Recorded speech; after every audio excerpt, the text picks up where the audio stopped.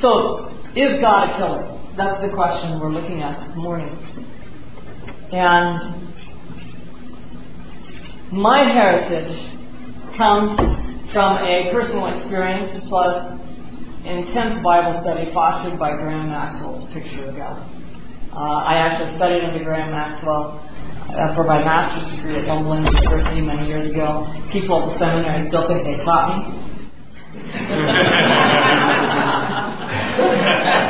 But I never went to the seminary. That's another story. And my view is that God is just like Jesus, never forceful, angry, revengeful, but ever loving, kind, and forgiving. Those of you who have heard Graham Maxwell teach know that this is almost lines directly from him. Most inheritors of the view, including Graham, have believed that while God will not kill the wicked at the end, He did kill many people in the flood, Sodom and Gomorrah, and other similar events. I used to discuss this with him personally, and he was very, very strongly persuaded that God actually did those things. And so for many years I shared this view, not because he believed it, it didn't make sense to go the other way. I'm still very tied to the text and what it literally said. Between 2008 and 2011, I drafted a book on the Old Testament God and attempted, as I've often done in my classes, to soften metaphorically the violent, using Graham Maxwell's term, emergency measures of the Old Testament. I use metaphors like putting people to sleep, necessary surgery to save the life of the patient, and removing the rotten apple in the barrel to protect the other apple. To try to show that while God used actions that involved force, His motive was to save, not to destroy. And motive is what gives character to the act, so therefore the act itself was not violent. Then in 2011, Jared Wright encountered a man who slugged him in the face. And those of you who follow Spectrum online know the story very well. I have emailed and corresponded with Jared about it because I was finishing my book when this happened. And this man cited Phineas as a justification for beating him up, which he wanted to do, but didn't quite. He managed to slay his lip, but that was all he did. And so here I was about to write the last chapter in the book, which was why God could use these measures in ancient times we cannot. An even bigger problem is why would He use them in ancient times but not now? We don't ascribe floods and tornadoes and various things, illnesses, to God.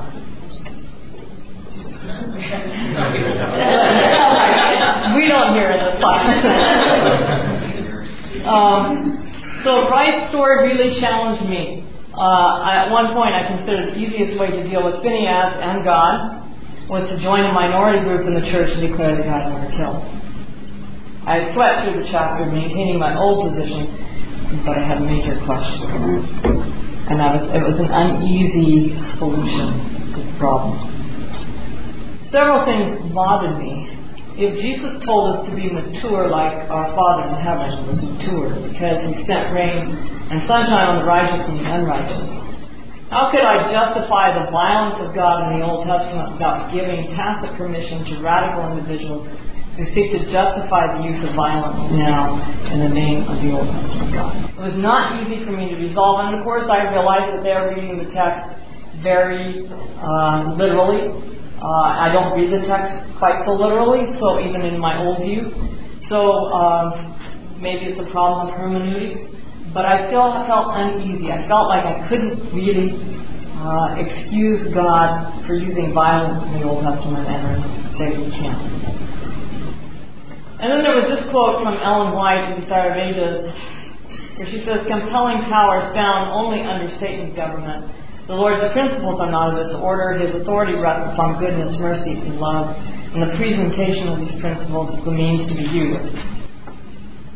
God's government is moral, and truth and love are to be the prevailing power. Note, I can highlight this, the presentation of these principles as a means of use, not the enforcement, the presentation. And that statement really bothered me, it haunted me. If God never uses swords, what do you do with the Old Testament stories that say He does? Then two people very dear to my heart, namely my parents, read a book entitled As He Is, and I think that some have mentioned this book in here. This book claims God has never killed and spent considerable space hypothesizing how events such as flood, Sodom and Gomorrah, and Corinthians and the Bible might have taken place. I wanted to reject the book's thesis until I read the following about the fall of Jerusalem in AD 70. This is a statement by Ellen White that I've read many times. Always applied strictly to the plagues and to the final destruction of the wicked. But I reread it and realized that it was not merely applicable to that. The Jews had forged their own fetters, they had filled for themselves the cup of vengeance, and the utter destruction that befell them as a nation, they were but reaping the harvest which their own hands had sown. Their sufferings are often represented as punishment visited upon them by the direct decree of God. It is thus that the great deceiver seeks to conceal his own work. By stubborn rejection of divine love and mercy, the Jews had caused the protection of God to be withdrawn from them, and Satan was permitted to rule them according to his will. The horrible cruelties enacted in the destruction of Jerusalem are a demonstration of Satan's vindictive power over those who yield to his control. We cannot know how much we owe to Christ for the peace and protection which we enjoy. It is the restraining power of God that prevents mankind from passing fully under the control of Satan. But when man passes the limits of divine forbearance, that restraint is removed. God does not stand toward the sinner as the executioner of the sentence against transgression, but He leaves the rejectors of His mercy to themselves to reap that which they have sown. Every ray of light rejected, every warning despised or unheeded, every passion indulged, every transgression of the law of God is seed sown which yields an unfailing harvest. The Spirit of God persistently resisted as at last withdrawn from the sinner, and then there is left no power to control the evil enmity of Satan. The destruction of Jerusalem is a fearful and solemn warning to all who are trifling with the offers of divine grace and resisting the pleadings of divine mercy. I had always applied these words strictly to the two events I mentioned, the plagues and the final destruction of the wicked. But I realized in her language that she did not restrict it to those two things. She applied it across the board to all God's acts of punishment or judgment. Words she uses in connection with the destruction of Jerusalem. In other places she uses the same words, punishment, judgment, to describe acts of God in the Old Testament, such as the flood. There's some references. So there's nothing in this passage to dictate that it has to apply only to those two events. It seems to be an overarching statement that can apply to any such incident. And this may explain why, when she felt it appropriate, such as the incident of snakes and numbers, she explained that it was not an act of God, but rather He stopped protecting them. So this boils down to hermeneutical issues.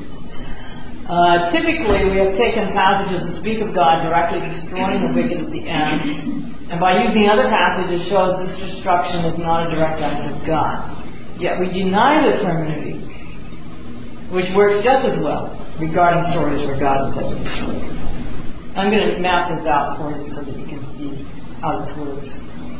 If we could believe that God did not directly harden Pharaoh's heart, and I refer to Ellen White, she says He did not directly harden Pharaoh's heart, and that the fires of hell do not really burn forever and ever, even though the text says they do, by using other texts, and this is a historic Adventist approach which all Catholics ignore. And why do we insist that God actually did send the flood and burn up Sodom and Gomorrah simply because it says He did? Is this a consistent hermeneutic? So, let's try this out. Did God do these things? The Lord will send on you disaster, panic, frustration, and everything you attempt to do. So every time you're frustrated, you fall into panic, You have disasters happen. God did it, right? The Lord will cause pestilence to cling to you until it consumes you from the land. I'm taking this from Deuteronomy 28, the famous chapter that has all the curses. So every time we have a pestilence of any bug, insect, whatever, God's doing it. The Lord will afflict you with consumption. So if you have tuberculosis, fever, inflammation, blazing heat, drought, blight, and mildew, God is doing it. The Lord will make you defeated before your enemies. God did that. And of course you can ask the question, how did He do it? The Lord will afflict you with the boils of Egypt, with ulcers, scurvy, and itch. Really? Well, there's the God hardened Pharaoh's heart. And the text says, when I put a leprous disease in your house, things you're supposed to do. God sends an evil spirit between Abimelech and the lords of Shechem. God sends an evil spirit? And Samson's desire to marry a woman from Timnah is from the Lord. The Lord made him do that because he was seeking a pretext against the Philistines. The Lord brought Naomi back empty and dealt harshly with her. So He's the cause of her son's death and her husband. Eli's son refused to listen to their father because the Lord wanted to kill them. Okay. An evil spirit from the Lord torments Saul. David states that the Lord told Shimei to curse him. The Lord raises up an adversary, literally a baton, against Solomon. Elijah charges God with killing the widow of Zarephath's son. The Lord puts a lying spirit into the mouth of the false prophets. He says He will bring a nation from far away against Jerusalem. And believe me, many Christians teach that God uses all these forces. These are His tools, His weapons of punishment. Now, sometimes the Bible says it two ways. Did God or Satan tempt David to number Israel? 2 Samuel 24:1 says God did. 1 Chronicles 21:1 says Satan did. So which one do we go with? Solomon commands Benaiah to kill Joab in the temple courts because the Lord will bring back on His own head the innocent blood he shed. Yet Solomon does this himself.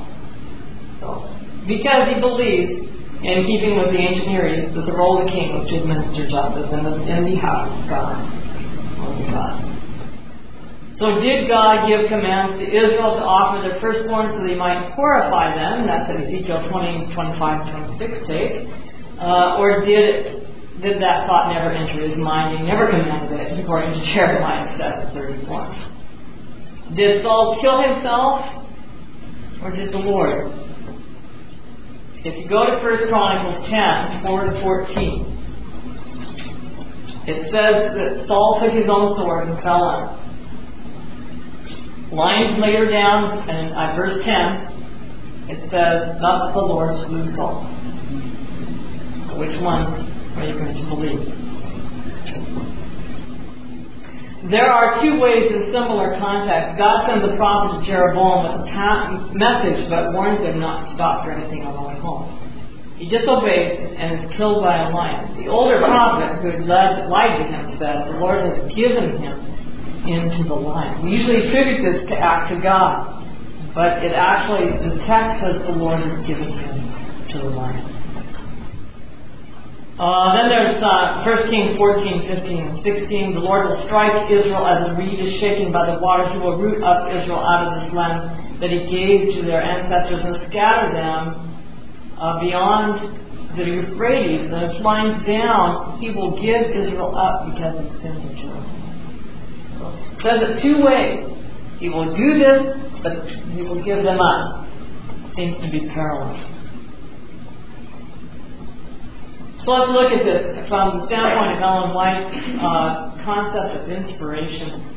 She says the Bible is written by inspired men, but it is not God's motive thought and expression, it is that of humanity. God as a writer is not represented. Men will often say such an expression is not like God, but God has not put himself in words, in logic, in rhetoric, on trial in the Bible. The writers of the Bible were God's pen, and not his pen. Look at the different writers. So for a consistent hermeneutic, I have previously suggested the Old Testament speaks in two voices, a major voice that adapts the divine will to the will of the people, and a minor voice that speaks more closely to God's ideal or preferred will. Rhetoric that declares that God does this or that act is clearly speaking in the major voice, because such wording reflects human perceptions that prevailed in the ancient Near East. I'll give you some examples. Angry gods are said to level the land in the same breath that the enemy forces are said to level cities, towns, and temples. Father Enlil, this is a quote, by means of his angry commands has overthrown the homeland. This would be through enemy forces. The arrogant, the agreement violator, he, that is Enlil, does not tolerate their evil in the city. He does not let the wicked and evildoers escape its meshes.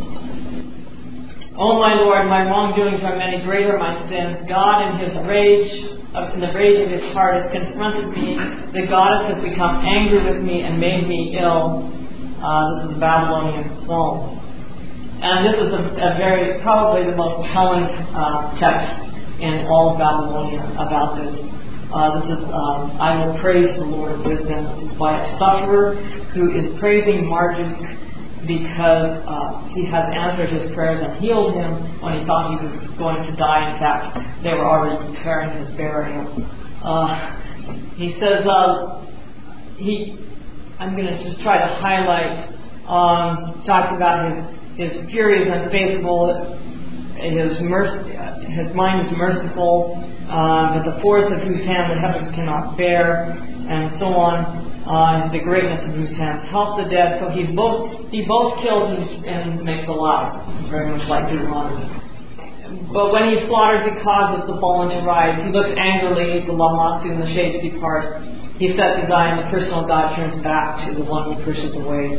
In an instant, his heavy punishment is terrible, but suddenly he has pity. He turns them to his mother. He hastens to treat his beloved kindly. Soothing are advantages, line 22. He heals the victims of Namtar. When he speaks, he imposes crimes on one. In the day of judgment, death and sins are absolved. It is he who oppresses. He makes people sick. By his incantation, shivers and chills are expelled. So again, the theme that runs through Babylonian text is that the same as in the Old Testament. God does it, kills, and he also makes alive. Just a question. Isn't there some school of thought that places the formation of Deuteronomy into the Babylonian era? Most don't. Most put it at pre-exilic, about the time of Josiah. But it's under the shadow of Babylon when it's written, if that's the case. Yeah, the problem is that I kill and make alive is probably older. Because that is poetic and probably is going all the way back traditionally to Moses. So I don't know that we can resolve it. It would be nice to be able to resolve it neat and tidily that way. But this is the prevailing belief throughout the ancient world. Egypt, Syria, Ugaritic tablets. It's the belief that God's through everything. So the hermeneutic I'm employing is one Adventist view since the beginning of the movement. It does not cancel out text, but reinterprets those texts in light of three things. Clearer text explain the difficult text. And this is, to use Ellen White's phraseology, comparing Scripture with Scripture. The character of God revealed more fully in the life of Christ, for example, and simple common sense or logic. If you study the hermeneutic of pioneers, this is the hermeneutic they used. What has happened is that since Ellen White died, the rise of fundamentalism has taken place in America. And with that came a very rigid interpretation of the text. So the big question is, why should we believe that God did not harden Pharaoh's heart, that the wicked will not burn forever, that God did not send the lying spirit to Saul, that He is not responsible for natural disasters, that He will not send the final plague, which Ellen White makes very clear, and that He will not destroy the wicked at the end, even though the Bible says He did and will. But at the same time, it says He did directly send the flood, burn up Sodom and Gomorrah, swallow up Cape, 40 days in the fire, consume the inhabitants by you, and strike and slew to 85,000 in Syria, because the Bible says He did. To me, this is the crux. If we're going to be consistent in our hermeneutics, we need to re-examine the entire Bible in light of this. One question, of course, that I raised earlier is, how does God destroy it? If we're going to take it the way it reads, that's a fair question to ask. Does He ever need to destroy, or are there forces available at any time to do their destructive work of God? That's like less than. And of course, Ellen White does make a statement to the effect that when God, and we read one in Great Conference, that when God lets go His hand and lets people have the full result of their choices, Satan is there active, wanting to claim them as his own. And besides Satan, aren't there plenty of other dangerous things around us to destroy us if God can protect us? Most Adventists are convinced that God is not directly responsible for the natural disasters in our world. And this is true. If you study evangelism, they try to attract members by arguing that either Satan or we humans are responsible. Why would God not be directly responsible for flooding like Katrina, but responsible for the first flood? As God changed in the 20th and 21st century when He deals with human beings from how He dealt with them in the Old Testament. Ellen White speaks of God's judgments at work in the land and the sea. The judgments of God are in the land. He is sending them upon men by land and by the sea. Yet she also says, I was shown that the judgments of God would come directly out from the Lord would not come directly out from the Lord upon them, but in this way. They place themselves beyond His protection. He warns, corrects, reproves, and points out the only path to safety. Then if those who have been the objects of special care will follow their own course, independent of the Spirit of God after repeated warnings, if they choose their own way, then He does not commission His angels to prevent Satan's decided attacks upon them. It is Satan's power that is at work at sea and on land, bringing calamity and distress, sweeping off multitudes to make sure of His prey. Now, in previous presentations, I've argued the minor voice of God's will God's preferred will comes first in a narrative sequence, or first canonically speaking. So, what is the first instance of God killing people in the Old Testament, and how is it stated? Before we move to this, I would like to note that when Cain murders his brother Abel, God does not call for his death, but actually protects his life. And what does this say for His initial regard for human life? So here we come to the flood. My spirit shall not abide in mortals forever, for they are flesh. So the Lord said, I will blot out from the earth human beings whom I have created. The word blot out is a fairly loose term. It can bear interpretation. And then this one, I have determined to make an end of all flesh, for the earth is filled with violence because of them. And now I'm going to destroy them along with all the earth. And I put 6 after that because this is an interpretation of the Hebrew.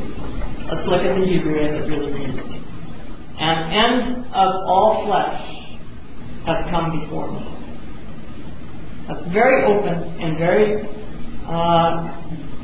it's passive. An end of all flesh has come before me. I'm looking at the earth and seeing an end. And behold me ruining, destroying them with the earth. It's not an active kind of thing. And if you take the first line to help you read the second, it doesn't necessarily mean that God is the one destroying the earth.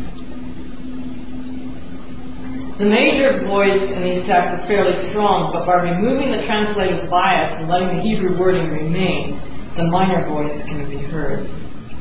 The violence of humankind is destroying the earth, and those who insist on violence will be destroyed with it. No wonder God grieves that He regrets ever creating humankind only to have them destroy themselves. After the flood, God gives the first statement regarding taking human life in Genesis 9, 5, and 6. For your own lifeblood, I will surely require a reckoning. From every animal I will require it, and from human beings, each one for the blood of another, I will require a reckoning for human life. Whoever sheds the blood of a human by a human, shall that person's blood be shed, for in his own image God made humankind. And note the word require means to investigate, seek out, care for something or someone. So require is an interpretation of that word. Canonically, this text precedes the sixth commandment that forbids murder. Scholars are quick to point out that the word kill in Exodus 20:13 refers to murder, since it is used only of humans, not of animals. They suggest that it does not forbid killing in war, capital punishment, or killing in self-defense, which makes us raise the question, in those settings, are human beings just animals? In Genesis 9, 5, and 6, however, God is against all bloodshed. If one understands that God is said to do what He allows in the Old Testament, then the text really states that He will moderate the case of any person killed by another, and the killer will be killed by yet another natural effect. He's predicting what will happen, not saying it's what will happen. And that you have to look at that word "require" again, and ask if it really mean that. So if human bloodshed is wrong for humans, is it not wrong for God? Now we come to Sodom and Gomorrah. This story is an interesting example of minor and major voices in a single narrative. The narrative begins with God telling Abraham about conditions in Sodom. Then the Lord said, "How great is the outcry against Sodom and Gomorrah, and how very grave their sin. I must go down and see whether they have done altogether according to the outcry that has come to me. If not, I will know. And if not, I will destroy it." If not, I will know. So far, God says nothing about destroying Sodom. Then Abraham came near and said, "Will you indeed sweep away the righteous with the wicked?" Abraham reads it differently. "Far be it from you to do such a thing, to slay the righteous with the wicked, so that the righteous fare as the wicked." In keeping with ancient Christian views, Abraham assumes that God is planning to destroy the people of Sodom. And the Lord said, "If I find in Sodom 50 righteous in the city, I will forgive the whole place for their sake." Abraham answered, "Will you destroy the whole city for lack of fire?" And he said, "I will not destroy it if I find 45 there." God only states, "I will not destroy it," after Abraham uses it in application to God. In the next chapter, angels declare, "For we are about to destroy this place because the outcry of its people against its people has become great before the Lord, and the Lord has sent us to destroy it." The initial statements by God are the reckoning statements of investigation. These come first in the Sodom narrative, and thus form the minor voice of God's preferred will. After Abraham assumes God's plan to destroy Sodom, the major voice that follows that assumption states that the Lord sent the angels to destroy Sodom. And how did they destroy the city? Is it possible to destroy it by simply leaving Lot and his family away from it so that God lets it go? The two final canonical stories of God killing someone occurred in the book of Acts. And notice I bookended Genesis because Genesis seems to have the minor voice of God more prominently than any other Old Testament book. The two final canonical stories of God killing someone occur in the book of Acts. When confronted with his lying to the Holy Spirit, Ananias drops dead in front of the believers. When Sapphira comes in, Peter confronts her and predicts her demise, upon which she dies. But nothing is said in the entire story about God doing the killing. This is now New Testament. In Acts 12, Herod accepts worship from the people, and an angel of the Lord struck him down, and he was eaten by worms and died. Did the angel have to strike him, or merely leave him? So given the evidence above and the hermeneutic of the Seventh-day Adventists have used in their inception, I have come to believe that God has never taken life directly, that has killed anyone. The way the stories are worded reflects human rhetoric, and all that is human is imperfect, and that's almost a direct quote from Ellen White. A rhetoric that imperfectly attributes directly to God what He allows or brings about by withdrawing His protection. Or to put it another way, when people cut themselves off from that protection, God can no longer effectually restrain the consequences. Let's look at application. Understanding the difficult stories of God's discipline in the Old Testament as I now do has led to a significant change in my life. And you probably laugh at this because you don't see me as this way. But I have a hidden side to me. In my past, I have used methods on students and people in general and pets, more particularly pets, that were occasionally insistent, if not forceful. I once terrified my cat. This cat is long dead. Not because I terrified her. I once terrified my cat so that she wouldn't claw my furniture. She gave it a wide berth for weeks. In fact, I think she gave it a wide berth for a month. I terrified her that badly. I justified my actions because of believing God used such measures in the Old Testament.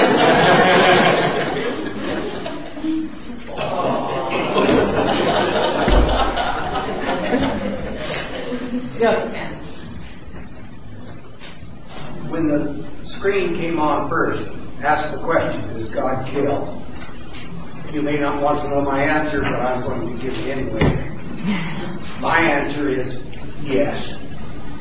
And there is one thing that makes me content with this, and probably this is the only reason I would allow this, is He also has the ability to give life. And if He can give it, He can take it anytime He wishes, and He can give it back anytime He wishes. And another question I might ask is there anything in the Bible that tells us, or for some other reason indicates, that God must follow the Ten Commandments? Jesus summarized the Ten Commandments. I'll start with your last question first. Jesus summarized the Ten Commandments. You shall love the Lord your God with all your heart, with all your mind, and with all your soul. And you shall love your neighbor as yourself. Love is who God is. God is love. So the Ten Commandments are God. For the first question, we tend to think that because God can, He will. This is a huge ethical question. We can keep people alive on artificial life support indefinitely, and they're brain dead. That means we should, or we will. God's powers are under the control of His character. He doesn't do things just because He has the power to do them. He does what He does consistently with His character. It seems to me that He's doing what He does to save as many people from this earth as possible. Oh, I agree. And I would grant you that when God lets people go, that's an act. That's an action of God when He lets them go. If He can keep them alive against their will. I guess it bothers me when they say that God really doesn't do it. He just lets the devil do it. Well, to me, He has power over the devil, and if He lets him do it, it's the same as if He's done it. I can think of situations in our human situation where somebody is mad at someone and is about to kill them, and you have the ability to grab their gun and stop it, but you don't. Then you're just as guilty as he is by not preventing that. Unless that person wants to continue the choices that they make, that will destroy them. See, what is missing in this equation is that sin doesn't kill. Sin does kill. And if a person is deliberately choosing sin against God, rejecting His love and His mercy, and God lets them go, He's not doing the killing. They have chosen to die.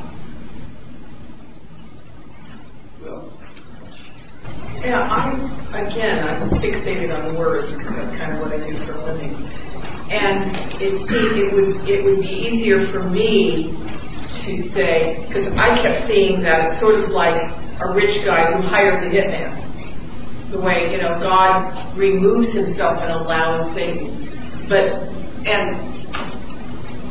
just stated slightly differently makes me more comfortable, which is, again, in that it says when people remove themselves, then God withdraws. I think we have to make that very clear. I would rather say when people remove themselves, God allows them to remove themselves, rather than He then actively withdraws. It's that they've gone so far.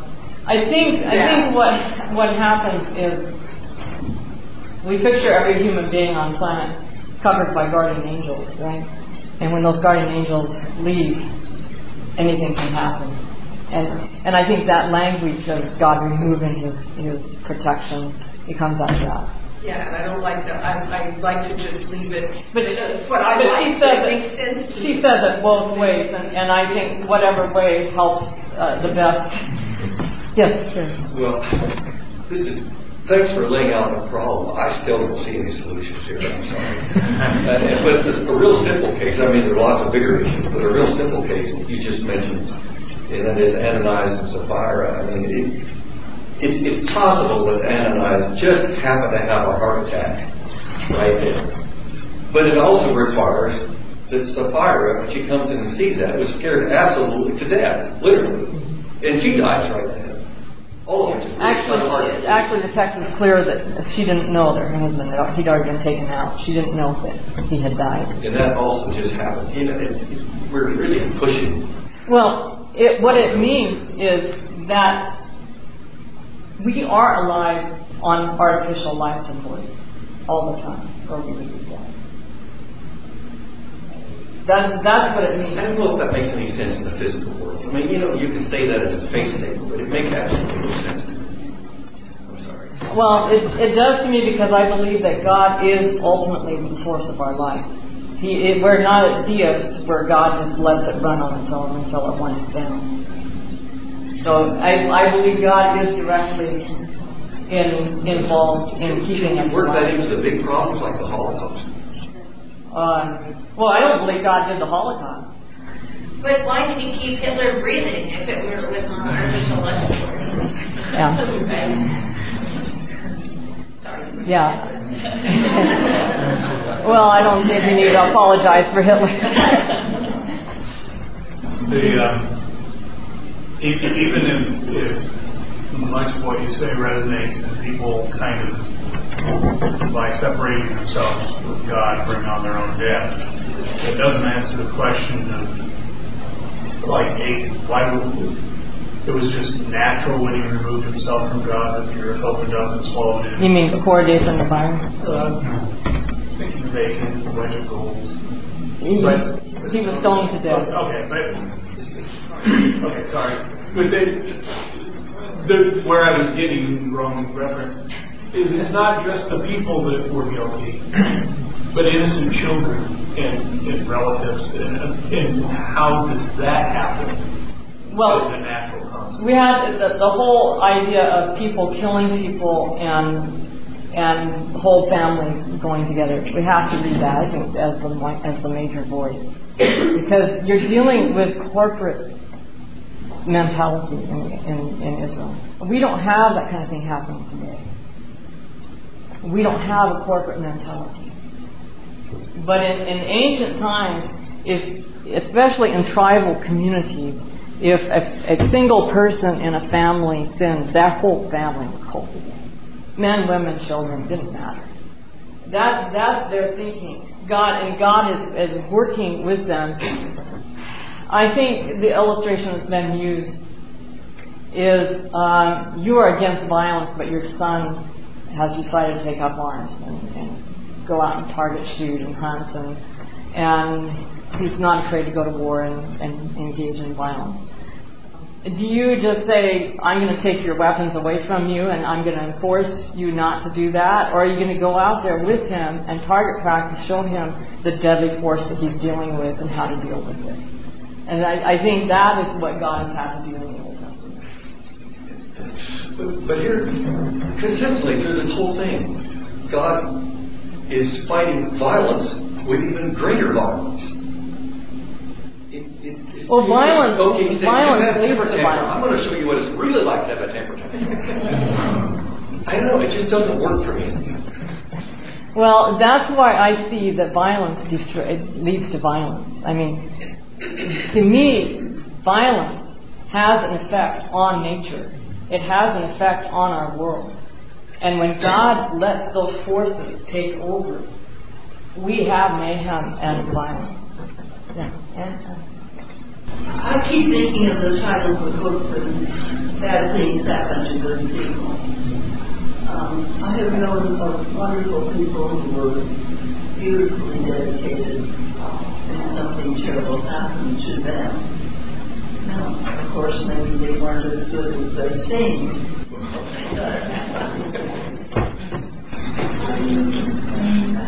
Except that God knows the end from the beginning, and He knows that if they didn't die just then, they give up later and do nothing. And I think that's what makes this whole thing a very important topic to talk about, because it would be very easy to say, well, everybody that dies abnormally, early in life, through disaster, through whatever, everyone who does that is a victim of God. So they're bad. We know that's not true. We know that there's the book of Job that counters that whole theology and actually trashes it as folly at the end of the book. And so they're going to be bad later. Well, if the book contends God doesn't do it. The book contends Hasatan did it. And the book contends Leviathan is the monster in the sea that God has to deal with. And he's a monster. He's the king over all the sons of pride, is how the divine speech is down. And so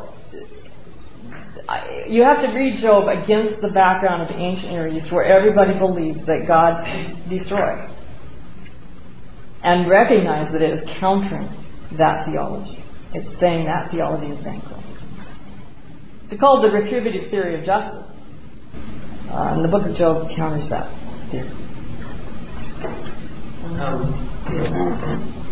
I'm kind of persuaded along this line, except that I have a harder time if God is saving us from Satan, because it seems like God and Satan are in cahoots when we say it that way. It's easier for me when God is saving us from evil.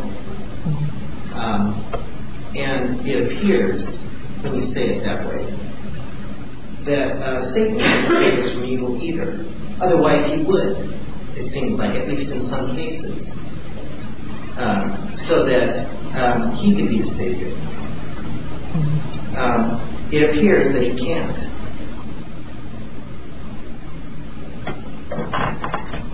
Can you unpack that a little bit more? Well, I'm just saying, if Satan is as smart as everyone says he is, that he could make it appear that, at least at times, that you can do whatever you want. God can leave, and you can still be okay. Yeah, I thought of that, and that's why I think that what I'm doing with this is looking at windows on a bigger problem. This is not intended to be a complete solution to the whole situation. It's a window on it. It gives us a partial explanation. To me, the piece of this that gets hard to deal with is when we start thinking about God intervening in these individual situations, and He's making individual decisions and then withdrawing an exception here and not. Looking at it more holistically is easier for me. If we look at something like Katrina in the modern day, after the fact, there were all kinds of people that came up with reasons why that particular city might have been targeted from a conservative evangelical standpoint. And I have to wonder how much of that is the major voice that you're talking about asking for something like Sodom and Gomorrah. Maybe it's just something that happened, and after the fact, people pointed at things. Now, that gets problematic with things like God going ahead of time and being brought out.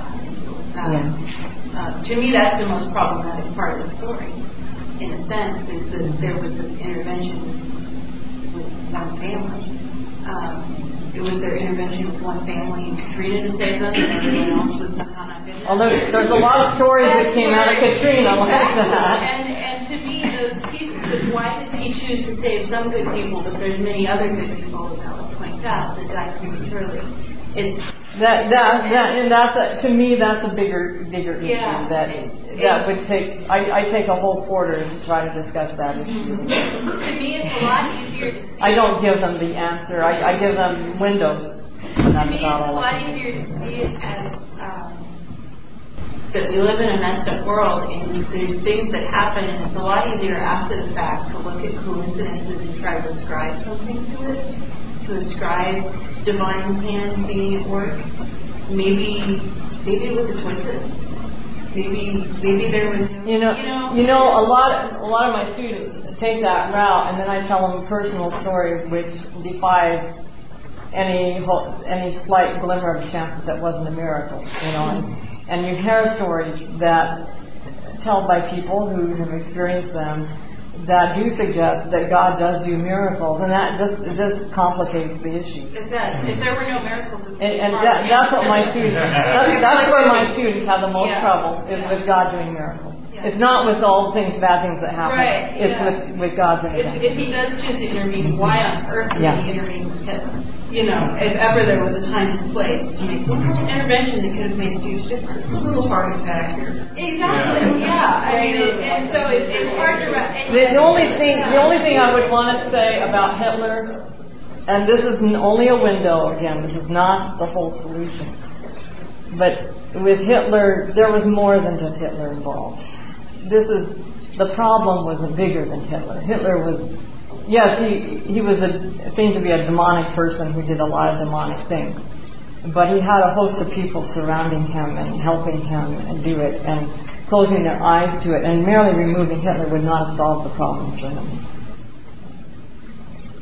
Just picking up on the first part of that, it seems like, or maybe Sodom more, I don't know. Rather than ascribing them to God or to the devil,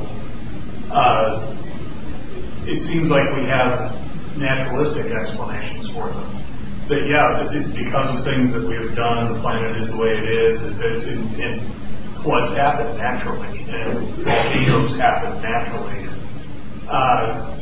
The only, I guess this is an observation, I don't necessarily see it as a problem, but a lot of people would, is if we are so quick to ascribe acts of God to things that we don't have an actual explanation for,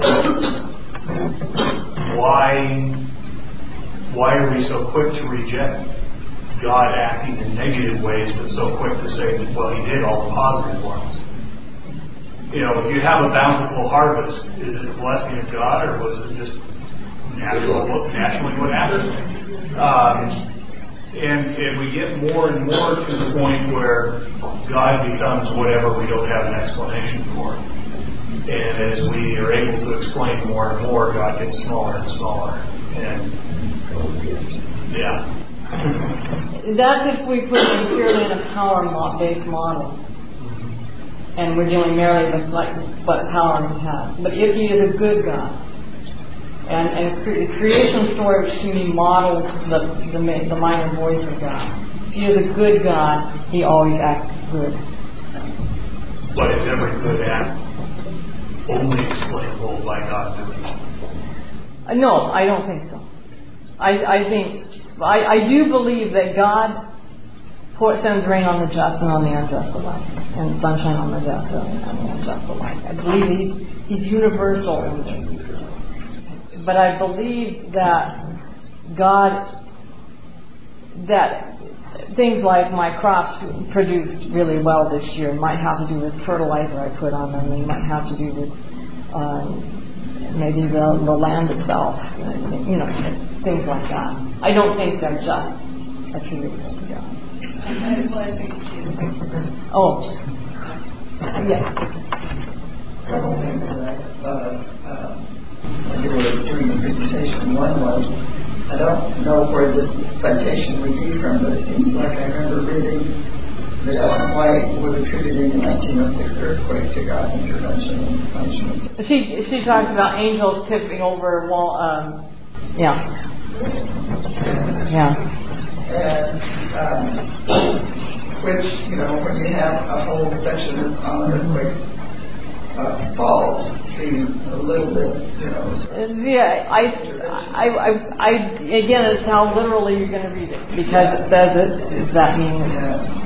And the other thing, this came up in a sermon that Mark was doing not too long ago, in which he was citing Hosea. And in Hosea, the Lord tells Hosea to call his child Jezreel, because I will soon punish the house of Judah for the massacre of Jezreel. I will put an end to the kingdom of Israel. And in that day I will break Israel's bow in the valley of Jezreel. And 2 Kings 9 says that Elisha sent one of the prophets to Jehu. The Lord says, I anoint you to be king over Israel. You are to destroy the house of Ahab your master, and I will avenge the blood of my servants, the prophets, the blood of all the Lord's servants. So here you have what appears to be a direct command from God for Jehu to slaughter. And then he gets punished for it. And then, Well, not directly punished. To me, that is a great example of one of the rules I have not yet applied to text here, of the major and minor voice. The major voice is corrected by the minor voice. And so where you find a corrective like Jesus, remember how Elijah called fire down from heaven to burn up the men who came to pick him up?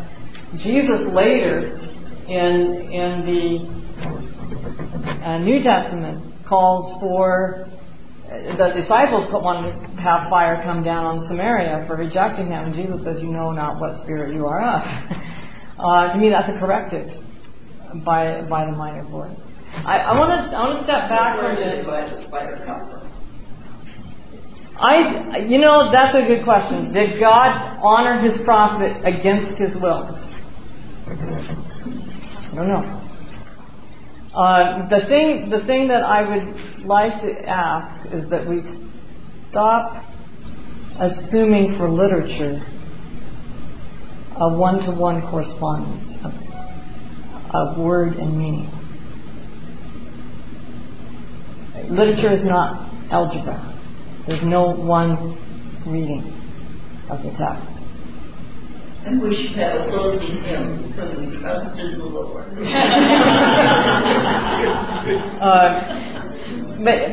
But seriously, to me, we fall into all kinds of problems reading the Bible when we assume for the text something it is not intended to do. And that is to give us an exact, precise, scientific explanation. That's what I call an incantation. Adieu? Well, let me first say that, in other parts of the world today, what we don't believe in God's attributes or God's actions, in fact, is that matter what. We have not gone beyond the concepts of the ancients and the Bible writers on this issue.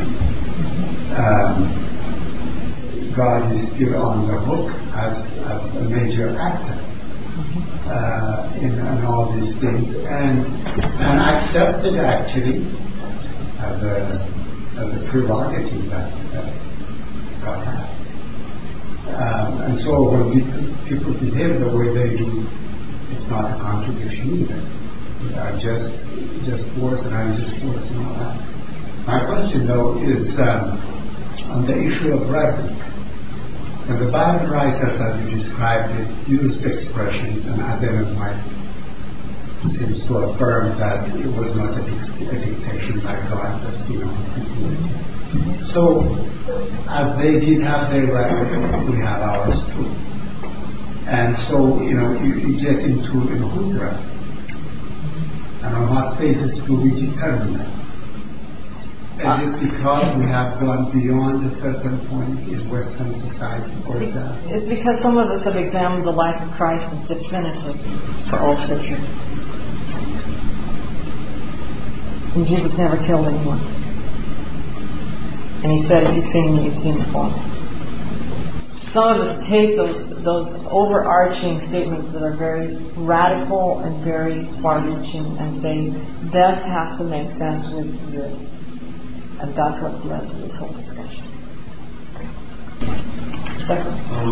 In this discussion, I'm surprised that what we heard from the ideas from Pastor Mark were only mentioned one. And they seem to me, to a certain degree, there may be solutions somewhere there. In the Old Testament, the whole idea of having saints was very difficult to swallow. At the same time, you reminded Elisha, and then there was Elisha's story when there were children, and they were watching him, and then there was a bear mother who killed 40 children or something like that. And it's very difficult to, again, kind of, I don't see the explanation. In other words, my question is what would you comment on this idea that the New Testament is really not ready for Satan idea? The New Testament, people are developmental. They're not computers that we can program. And in order to talk to people, we have to meet them where they are and speak the language that they understand. And God has had to do that. Elisha took it upon himself to curse those children. Cursing was never God's original plan. I've studied that out of the Bible, and the minor voice would indicate that God didn't curse Adam and Eve, contrary to what my students tell me every year. He cursed the ground and the serpent, but not the man and the woman.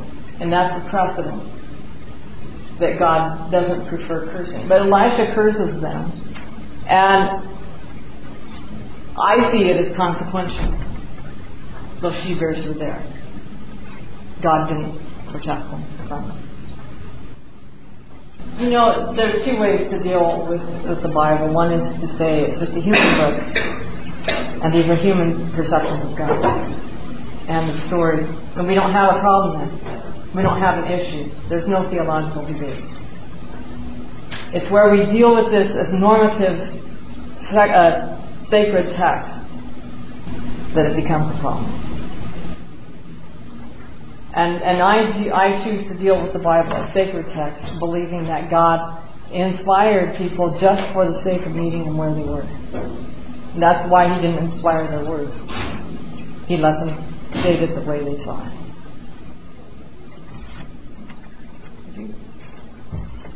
Now, we're not absorbing God from any form of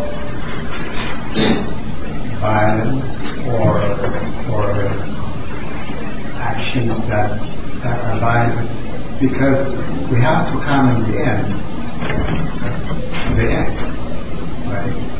Where a lot of things are going to change, for better or for worse. I'm talking about the end of the world, for example. That we do.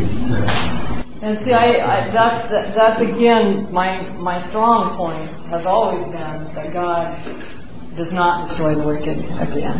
So how does it end? It ends by Him giving them consequences of their choice. That is, allowing them, you have what you've chosen, and it all acts out. And it acts out in the same way that Jesus died. What it destroys them, I believe, is emotional agony. And that's the lake of fire. And I base that, I'll admit, the person that led me to that was Ellen White, and the statement she made in the Signs of the Times, April 18, 1898. April 14, 1898. where she likens the lake of fire, or she likens the fire that is not quenchable to emotional agony, and she parallels it to Jesus' death. I think when we look at the cross and we see how Jesus died, we see how the wicked will die. And Jesus stated very clearly in the Garden of Gethsemane, "My soul is exceedingly sorrowful, even to death. I'm so full of emotional agony, I'm dying."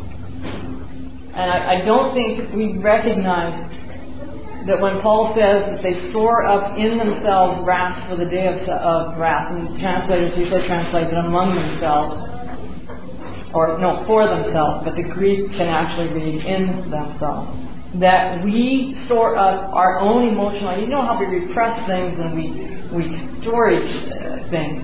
I don't think we realize what potential we have for self-destruction. Yeah, I know, our time is up.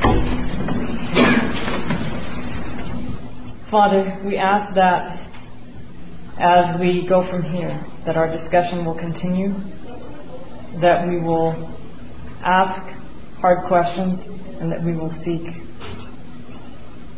comprehensible and answers that will reveal you as you really are. In Jesus' name.